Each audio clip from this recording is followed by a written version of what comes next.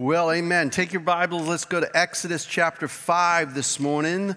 Exodus chapter 5. For the last 2 days, Jane and I and Weston, we were down in Anaheim, and then we moved her sister and her brother-in-law out of an apartment in Anaheim and moved them to Burbank. And could I just tell you, it's hard moving out of an apartment.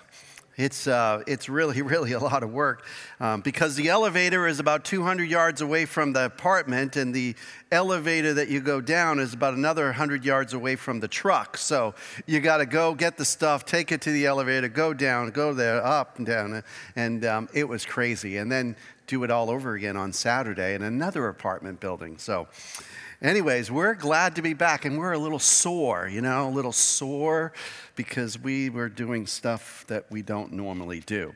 Hey, take your Bible. Let's read together, starting at Exodus chapter 5. So let's stand together, and let's just get a little bit of context for our message this morning. Exodus chapter 5, starting at verse number 1. And we're going to read portions of chapter 5 together, so hang with me. I'll tell you where I'm going to skip, all right? Are you ready? Exodus chapter 5, starting at verse 1. Afterwards, Moses and Aaron went to Pharaoh and said, "This is what the Lord, the God of Israel, says. Let my people go." Amen? I love that. "So that they may hold a festival to me in the desert."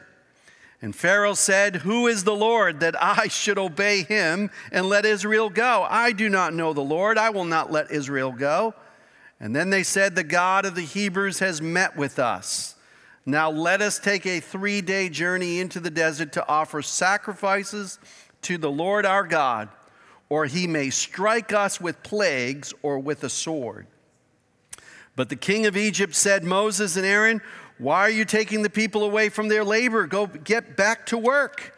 Then Pharaoh said, "Look, the people of the land are numerous, and you are stopping them from working." So that same day, Pharaoh gave this order to the slave drivers, the foremen in charge of the people: "You are no longer to supply the people with straw for making bricks. Let them go gather their own straw, but require them to make the same number of bricks as before. Don't reduce the quota. They are lazy. That is why they are crying out, 'Let us go and sacrifice to our God.' Make the work harder for the men so that they keep working and pay no attention to their lives." Skip down now to verse number 15. Then the Israelites' foreman went and appealed to Pharaoh. "Why have you treated your servants this way? Your servants are given no straw, yet we are told, 'Make bricks.' Your servants are being beaten, but the fault is with your own people." Pharaoh said, "Lazy. That's what you are, lazy. This is what you keep saying. 'Let us go and sacrifice to the Lord.' Now get to work. You will not be given any straw, yet you must produce your full quota of bricks."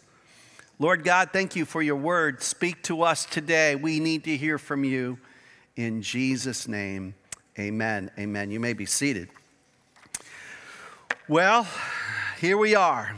I don't know about you, but when I was pastoring in Maryland, I lived close to the White House. How many of you have been to the White House? There's a few of you in the room that have gone to the White House. And after pastoring there near Washington, D.C. for 17 years, anybody, anytime would come to town and visit with Jane and I, they would always ask us to take them to Washington, D.C. So I got really familiar with Washington, D.C. I could give you a tour of the entire city in about 12 hours. I'll take you from spot to 12 hours, maybe less. Well, it would be, 12 hours would be like a full thing, but I could do it in 6, I could do all of them.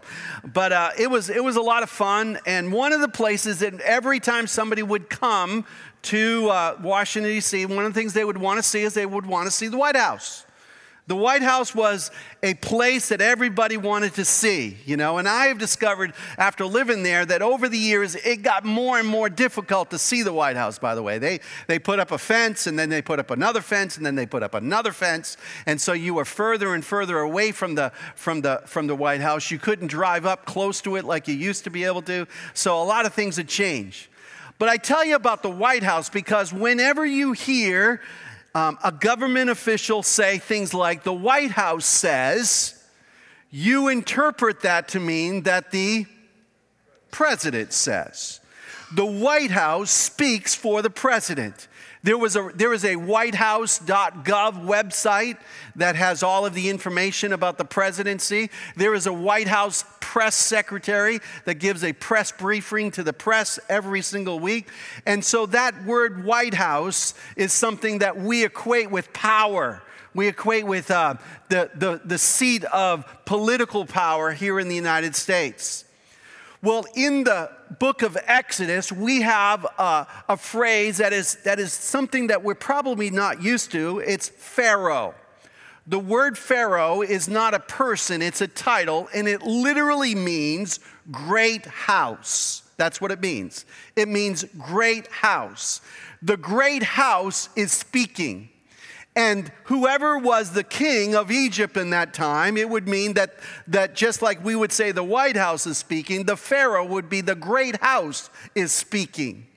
And we find here in the book of Exodus, chapter 5, that there is a war that is going to happen, or a fight that's going to happen between good and evil, between the principalities of darkness and the principalities of what is right and true and holy. And so we find here in Exodus chapter 5 and 6 these two things. Now, right before we look at chapter 5, the scripture tells us in the end of chapter 4, verses 29 through 31, it says this: Moses and Aaron brought all together all the elders of the Israelites, and Aaron told them everything the Lord had said to Moses. If you remember back to last week's message, we looked at, God meeting Moses at the burning bush. Remember that? He said, Moses, Moses, don't come any closer. And God begins to speak to Moses and begins to call him to be the one that was going to lead the people of Israel out of slavery and out of bondage. And you remember all the excuses that Moses came up with. It's the great excuse passage of the scripture. He comes up with excuse after excuse after excuse. And finally, ultimately says, listen, I'm not relenting. I'm calling you to do this. And he eventually says, I'm going to give you Aaron. And Aaron and Moses then go to the Israelites. Remember, he's at Mount Horeb in the desert. He travels with Aaron all the way back to Egypt.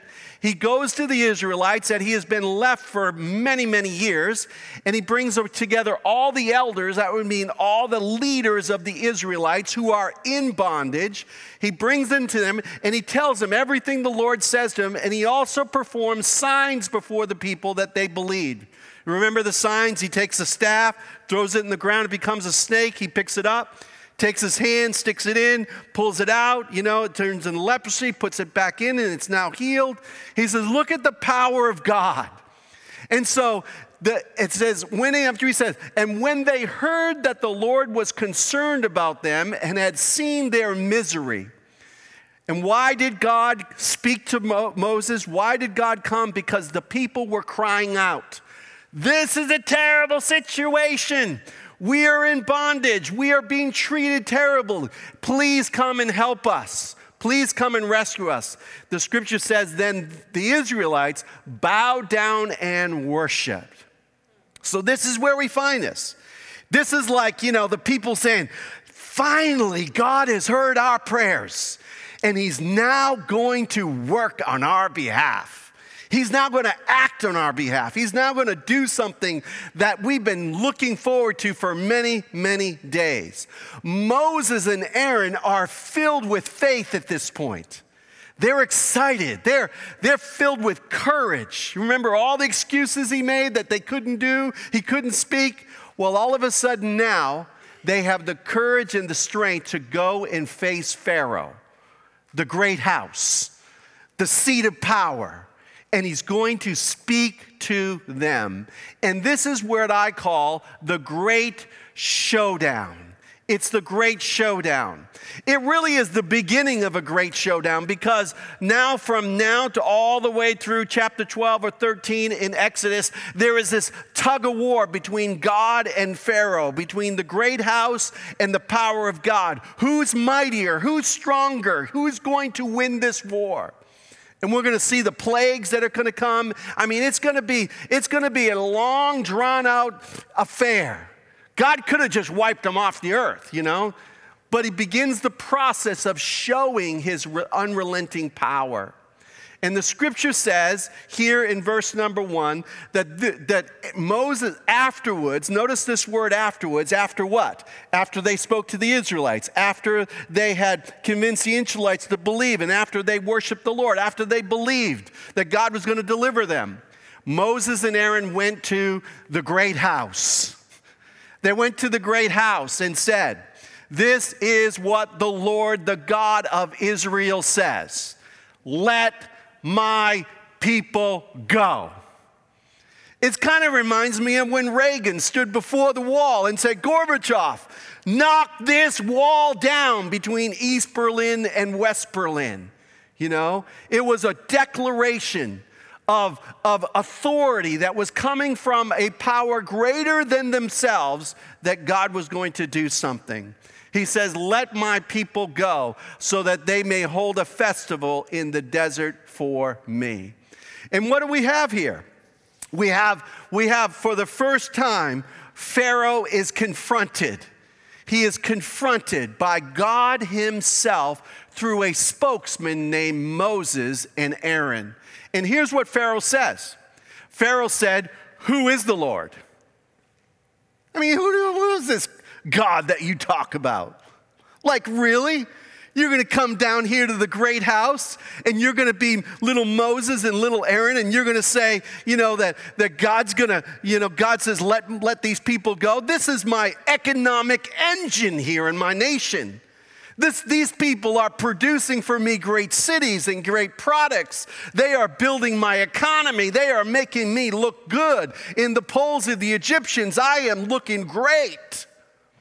Who is the Lord, he says, that I should obey him and let Israel go? I do not know the Lord, and I will not let Israel go. Now, I want you to catch a couple things here. First of all, this idea of who is the Lord is really the theme of the book of Exodus. It's in the book of Exodus that God begins to reveal who he is, what his power is. Last week we saw the holiness of God as God was consuming a bush and told him, "Don't come any closer because the ground you are standing on is holy ground." We saw that God said, "I am that I am is here." In other words, I am the one who has existed for all time. I have no beginning and no end. I am the center of all the universe. And here in chapter 5 and 6, we're going to discover this idea of God being almighty. And so God is revealing himself to not only the nation of Israel, but he's also revealing himself to the known world at that time of Egypt. Who is the Lord? And my friends, there are people still today who are asking that question. Who is this God that you serve? Who is this God that you go and worship every Sunday on a Sunday morning? Who is this God that you pay your tithes and offerings and you serve and that you do all of these incredible things for? Who is this God? Because I don't know him. And there's so many people who are ignorant of who God is. Your job is to tell them who God is. Amen? To demonstrate who God is. Because Pharaoh, the great house, he had no idea who God was. He was a spiritual man. He lived in a spiritual world. Pharaoh thought that he would be a God himself someday. That's why they built those pyramids. And they built those pyramids and put all the stuff inside the pyramids because they thought they were going to live for eternity as a deity. So who is this Lord even? And so he's saying really three things. Who is the Lord to tell me what to do? Notice it says there that I should obey him. I mean, so he is, not only does he not know God, he is resisting God. He is rebellious towards God. And by the way, there are a lot of people today who stand rebellious towards God. One of the characteristics of unbelief is rebellion. When you don't believe God, you are rebelling against God. Even as God reveals himself to us and shows himself to us, when somebody does not receive it by faith and submit to him, they are rebelling towards him. And they want to do their own way. Who is the Lord that I should listen to him or obey him? Who is this God you tell me about? And so God is beginning to speak. Now, Pharaoh is going to come to learn who God is, okay? In the next coming chapters, in this dramatic story, God is going to make it absolutely clear who he is, okay? He's going to show up in a big way. Today, my friends, we live in a world that we can know who God is because Christ has become flesh for us. He has lived amongst us. You want to know who God is? Look at Jesus.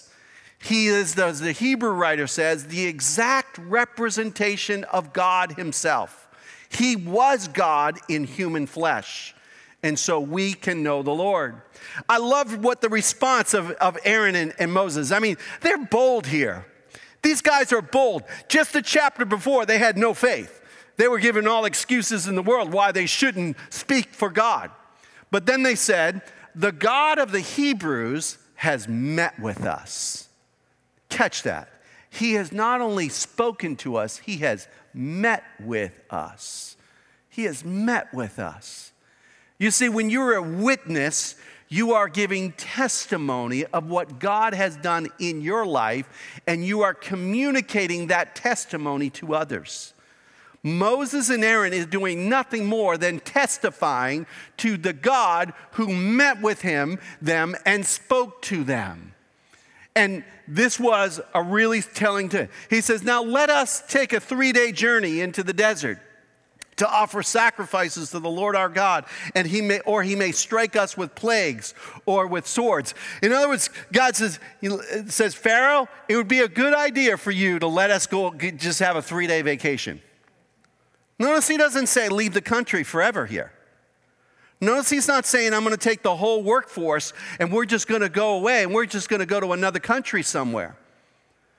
He says, let me just go take a 3-day vacation. Let me have a retreat. Let us go worship the Lord. And by the way, if you don't let us do this, it may come back to bite you. You know, God is faithful and his will be done. And so I want you to see that this morning. The second thing I want you to see is that sometimes obedience to God can lead to life getting worse. Isn't that encouraging this morning? Obedience to God can actually lead to your life getting worse. Now, most preachers won't tell you that, okay? But if you read the scripture, it's pretty clear that there are times in your life when you're walking with the Lord that it seems like life is not getting better, but life is getting worse. And this is exactly what happened to the nation of Israel. Because as a result of Aaron and Moses going with courage to stand before the great house and say, let my people go, God's going to have his way, let us go. And the Pharaoh responded and said, I don't know who your God is, and I don't care who your God is, and I'm not going to listen to your God. I'm going to do my own thing. His response is, Moses and Aaron, why are you taking the people away from their labor? He's only concerned about the human. He's only concerned about his pocketbook. He's only concerned about his economy. He says, get back to work.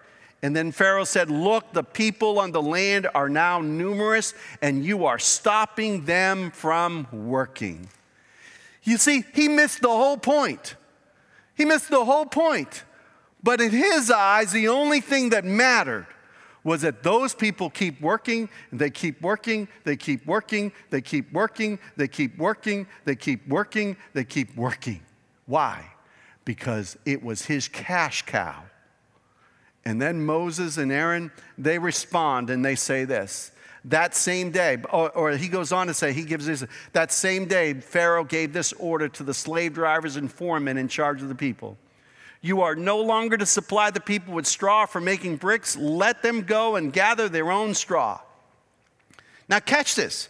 They've been building these bricks, but the supply chain had been bringing the supplies to them to make the bricks. Now he says, I'm going to require them to go get the straw themselves, but they must continue to produce the same amount of bricks every day. Their quota is going to stay high, but their job is going to be harder and longer than ever. Can you imagine? I don't know if you've ever worked for a company where, all of a sudden they had a layoff. And they laid off a bunch of employees, and then those who were left said, by the way, you're going to take care of everybody else's job now. And you're going to keep doing your job. Okay? It's exactly what was happening here. I'm going to make you work harder. Why? Because he believed that the only reason Moses and Aaron were coming to him and saying, let my people go, is because they wanted to get them out of work. He was all focused on work. He said they are lazy, and that is why they are crying out. Let us go and sacrifice to our God. Make the work harder for the men so that they keep working. And catch this, pay no attention to the lies. What was Pharaoh considering the lies? The lies were, there's no such thing as a God. There's no such thing as the God of the Hebrews. God never did speak to Moses and Aaron. You have re-engineered or reimagined some story to get the people out of working. So I'm going to make them work harder so they don't listen to you. By the way, it did work. Because they turned on Moses and Aaron and turned on God, which, by the way, is a repeated theme throughout the entire journey of the Exodus of the Israelites out of bondage, out into the desert or the wilderness, where they cried out at times, I want to go back to Egypt. Like, really? But here's where it started. The showdown started. Now, I say all that because sometimes, if you ever heard the phrase, out of the frying pan and into the fire, you ever heard that phrase? Out of the frying pan and into the fire? It's from a wonderful story called The Hobbit. There's a chapter called Out of the Frying Pan and Into the Fire. And it's a great story. And there are times in your life where you're going to feel like you are suffering more because you're obeying God than you're not. When you obey God, sometimes it leads. Let me give you a few scenarios. Maybe you're a young Christian kid in a high school who's seeking to follow Jesus. Is it easy? Absolutely not. You have some peers tempting you to follow their sinful lifestyles. They begin to label you as a holy roller, a geek, or a weird kid, or a church kid, or whatever. They begin to mock you because you're going to follow God's will. This was Kevin Hardy when I was a teenager. My brother was a Christian. We went to the same high school. We were in the same class together. He was a follower of Jesus Christ. I was yet to be a follower of Jesus Christ. And I found great joy making fun of him. Why? Why was I so opposed to him following the Lord? Why did it matter that he wanted to carry a Bible? Why did it matter that he went to church? Why did it matter? But it mattered to me to put him down. It mattered to me to persecute him, to find fault in him. And he continued to live in that tough place of remaining true to God. Or maybe you're a single lady who desires to be married, but you have a certain standard for a husband based on Scripture. have others, you've had others try to get you to lower your standards, or to go out with some guy who might be wealthy or attractive, but they are not a follower of Jesus Christ, and you have kept the standard. You say, no, I am not going to date an unbeliever. My faith is too important to me, and I'm not going to end up in an unequally yoked situation. Therefore, I choose to remain single than to give up my standards for the Lord. Could I just tell you? That's hard. That's hard. And there are so many men and women who have lowered their standards because obeying Jesus when you're single is not easy. Or how about this one? You've been an employee that is known about someone breaking the company policy or even the law, and you feel led by God to speak up. And when you speak up, things start to get worse in your life because you're known as the niche. You're known as the whistleblower. And soon you find yourself being persecuted by your fellow employees. Or how about this one? You're an adoptive couple and you are adopting children. You can't have children yourself. And you feel led of God to step up and adopt a child who maybe is a child that is born in a difficult situation. Maybe they had a biological mom that was addicted to drugs or alcohol or whatever. And you just feel like, wow, God, this is such a wonderful thing. You go through the long process of adopting a child, and then years later, as you begin to raise them, you discover they have obedience issues. They have challenges in their life that make your life difficult and hard. And you say, God, I don't know if I should have signed up for this. Maybe this wasn't your will or plan. Maybe I shouldn't have done that. Or how about this one? God's called you to be a pastor of a church. He called you to go to a church and to preach the good news of Jesus Christ. But when you got there, you found a group of people who didn't like you. It happens. And for whatever reason, they begin to talk. They begin to leave. And soon you find yourself, you felt God, the Holy Spirit had led you here, has to be the one that would do it, and all of a sudden life is difficult. And it's not easy pastoring that church, especially with all the opposition. Or let me just give you one more scenario. God's called you to be a missionary. And you're called to go to a foreign land to preach the good news of Jesus Christ. You do all the studying and preparing. You even sell all of your material possessions so that you can be debt-free, so that you could go uninhibited to go to the mission field, to the world that is unknown, to a foreign land, and to start the church of Jesus Christ. And while you're there, your wife gets a disease from that country and ends up dying. Do you see what I'm talking about? Obedience is not always easy. It's not always easy. God calls you, for example, to tithe, to give the first portion of your income to the Lord. And you look at the inflation and you say, God, how can this be possible? I don't think it's possible, God. I think I'm just going to give a little bit of a tip now to God. And soon it becomes harder and harder to serve the Lord. Obedience is not always easy. Actually, God never promised a pain-free life. He never promised you that everything would just go so great because you knelt and prayed. God says you will be persecuted. You will struggle. You will have a hard time. But here's the difference. I'll be with you. I'll be with you. Amen. I will be with you. So what do you do? What do you do when that happens? What do you do when the Israelite foreman realized they were in trouble and they told him, you're not to reduce the number of bricks required of each day. Notice it says the Israelite foreman. So here's how the orders go. The great house makes a presidential order. The presidential order goes down to the cabinet. The cabinet then goes down to the local people. And the local people have to carry out the orders of the guy at the top. And the guy at the top said, don't give them any more straw. Make them make the bricks and get their own bricks and require them to continue to work. And the Israelite foremen have to make their own people carry out what is an order that they don't think is fair. So what do? They actually go to Pharaoh and say, hey, this isn't fair. Time out. And when they left the Pharaoh and they realized he wasn't going to change his mind, they found Moses and Aaron waiting for them. Can you imagine that?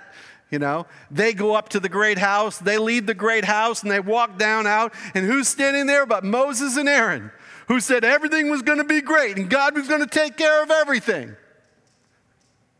He says, and they say to Moses and Aaron, may the Lord look upon you and judge you. You have made us a stench to Pharaoh, and his officials have put a sword in their hand to kill us. By the way, you're going to discover in next week's message that this stench gets pretty bad. So bad that the Pharaoh actually says, get them out of here. He sets them free. But they are struggling with that. So what do you do when things are hard? Well, I'm so glad chapter 6 tells us. Because in chapter 6, the Bible tells us that Moses, I'm going to skip that just for the sake of time, it says, stand on the promises of God. Now, I want you to catch 3 promises that God gives to the nation of Israel. He says, first of all, God is in control. God is in control. Hang on. When you find yourself going through difficult circumstances, you're trying to do the right thing, you're trying to obey God, you're following the Lord, you're going, God, I'm discouraged about the circumstances that I find myself in. I look at my finances, I look at my marriage, I look at my home, I look at my job, I look at my health, whatever it might be, that you find yourself trusting God and trying to obey God, but it's not quite working the way you want it to work. What do? You have to go back and listen and claim the promises of God. And God said to them, while you're waiting for me to set you free, I need you to put your hope in me, not in yourself. And definitely not in Pharaoh, the great house. Notice what he says. Then the Lord said to Moses, now you will see what I will do to Pharaoh. Because of my mighty hand, and this is, remember I told you about God Almighty? This phrase, my mighty hand, is literally El Shaddai, God Almighty. My mighty hand will let them go. Because of my mighty hand, he will drive them out of the country. God says, I got this, Moses. Remember, Moses goes back to God and said, well, God, I did what you were supposed to do. I went to the Pharaoh. I told him to let the people go. He didn't listen. He actually made it harder on the people. And it looks like to me that things have gotten worse than getting better. What's up, God? And God says, hang on, Moses. Hang on. Hang on. Because I'm in charge and I will do to Pharaoh like he's never even imagined. In other words, I'm going to show who I am. I am the Lord Almighty, and I'm going to use my mighty hand to actually reveal myself and show him that I am all powerful. But you have to trust me. God is in control. The second thing is, God is a promise keeper. God is a promise keeper. He says there in verses number 2 and 5, he says, I am the Lord. I appeared to Abraham, to Isaac, and to Jacob as God Almighty. But my name of the Lord I did not make known to them. I established my covenant with them to give them the land of Canaan where they would live as aliens. Moreover, I have heard the groaning of the Israelites whom the Egyptians are enslaving, and I have remembered my covenant. God wherever you find that God made a promise in the past, he will keep it in the future. And God told the nation of Israel, he said, Abraham, I'm gonna have a covenant with you. And what is a covenant? A covenant is a godly contract where God is the initiator of it. And he says, I am making a promise to you. And I am a promise keeper. Here's what I've discovered in my life. When I walk through difficult, discouraging times, here's what I will ask God for. God, give me a word of promise that I can claim for my situation. And there are over 700 promises in God's word. You want the Holy Spirit to speak to you through his holy word, a word that you can hang on to. Amen? And you pray it, you claim it, you depend upon it. Until the situation changes, you just hang on to that word. Why? Because God says, I am a promise keeper and I will keep my word. And you can count on it. I am not like the politicians who say one thing to get elected and then do another.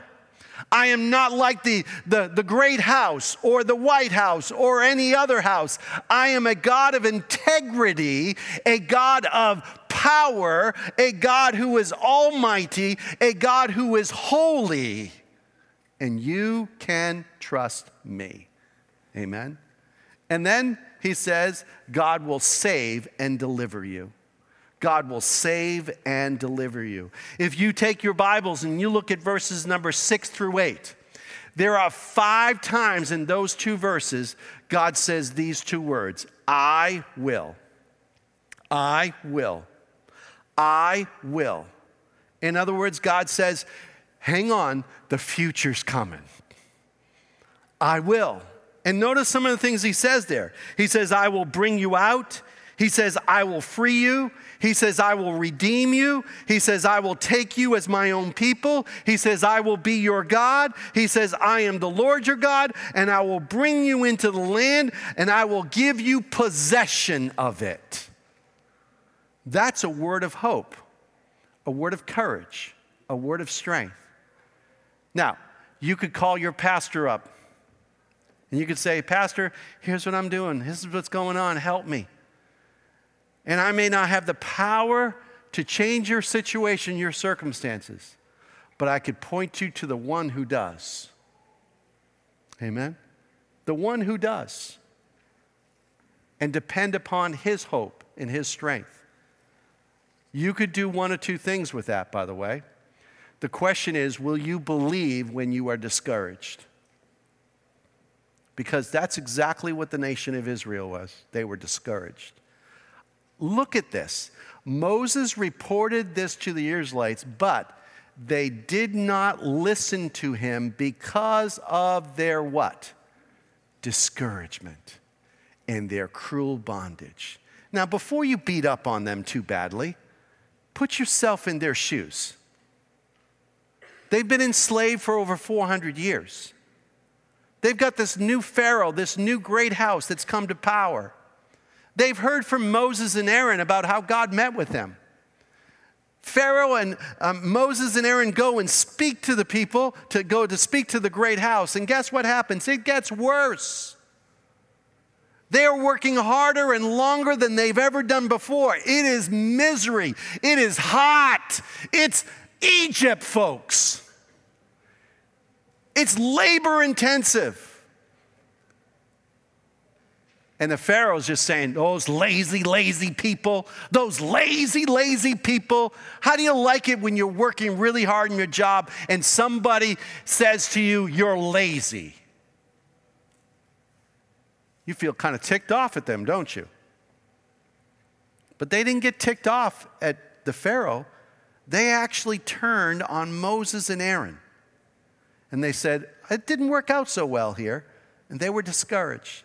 And then the Lord said to Moses, go tell Pharaoh the king of Egypt to let the Israelites go out of his country.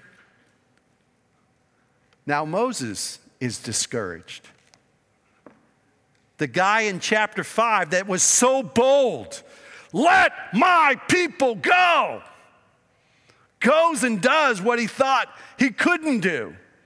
It doesn't turn out well. The people turn on him.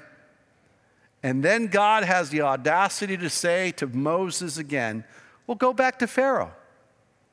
Go back to Pharaoh and tell him, don't let the people go for a 3-day vacation in the desert to worship, but let them leave the country.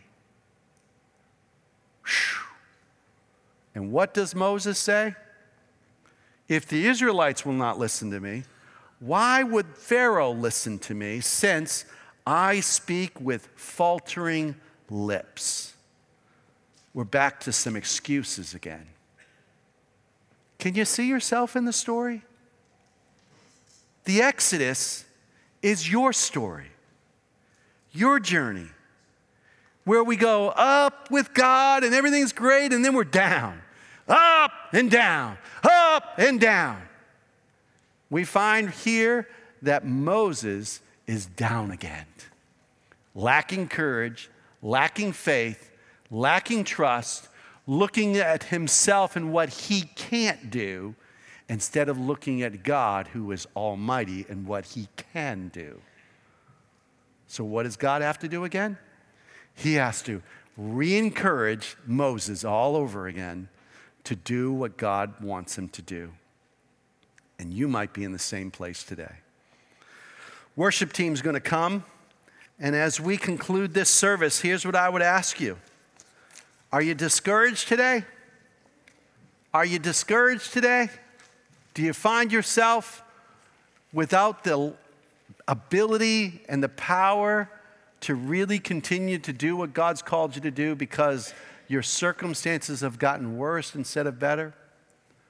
Maybe as we sing together this morning, I want to offer you a place to pray again, where you just come and just surrender yourself, your circumstances, whatever it might be, to the Lord and say, God, I want to put my hope in you and hang on until the promise comes to be a reality in my life today.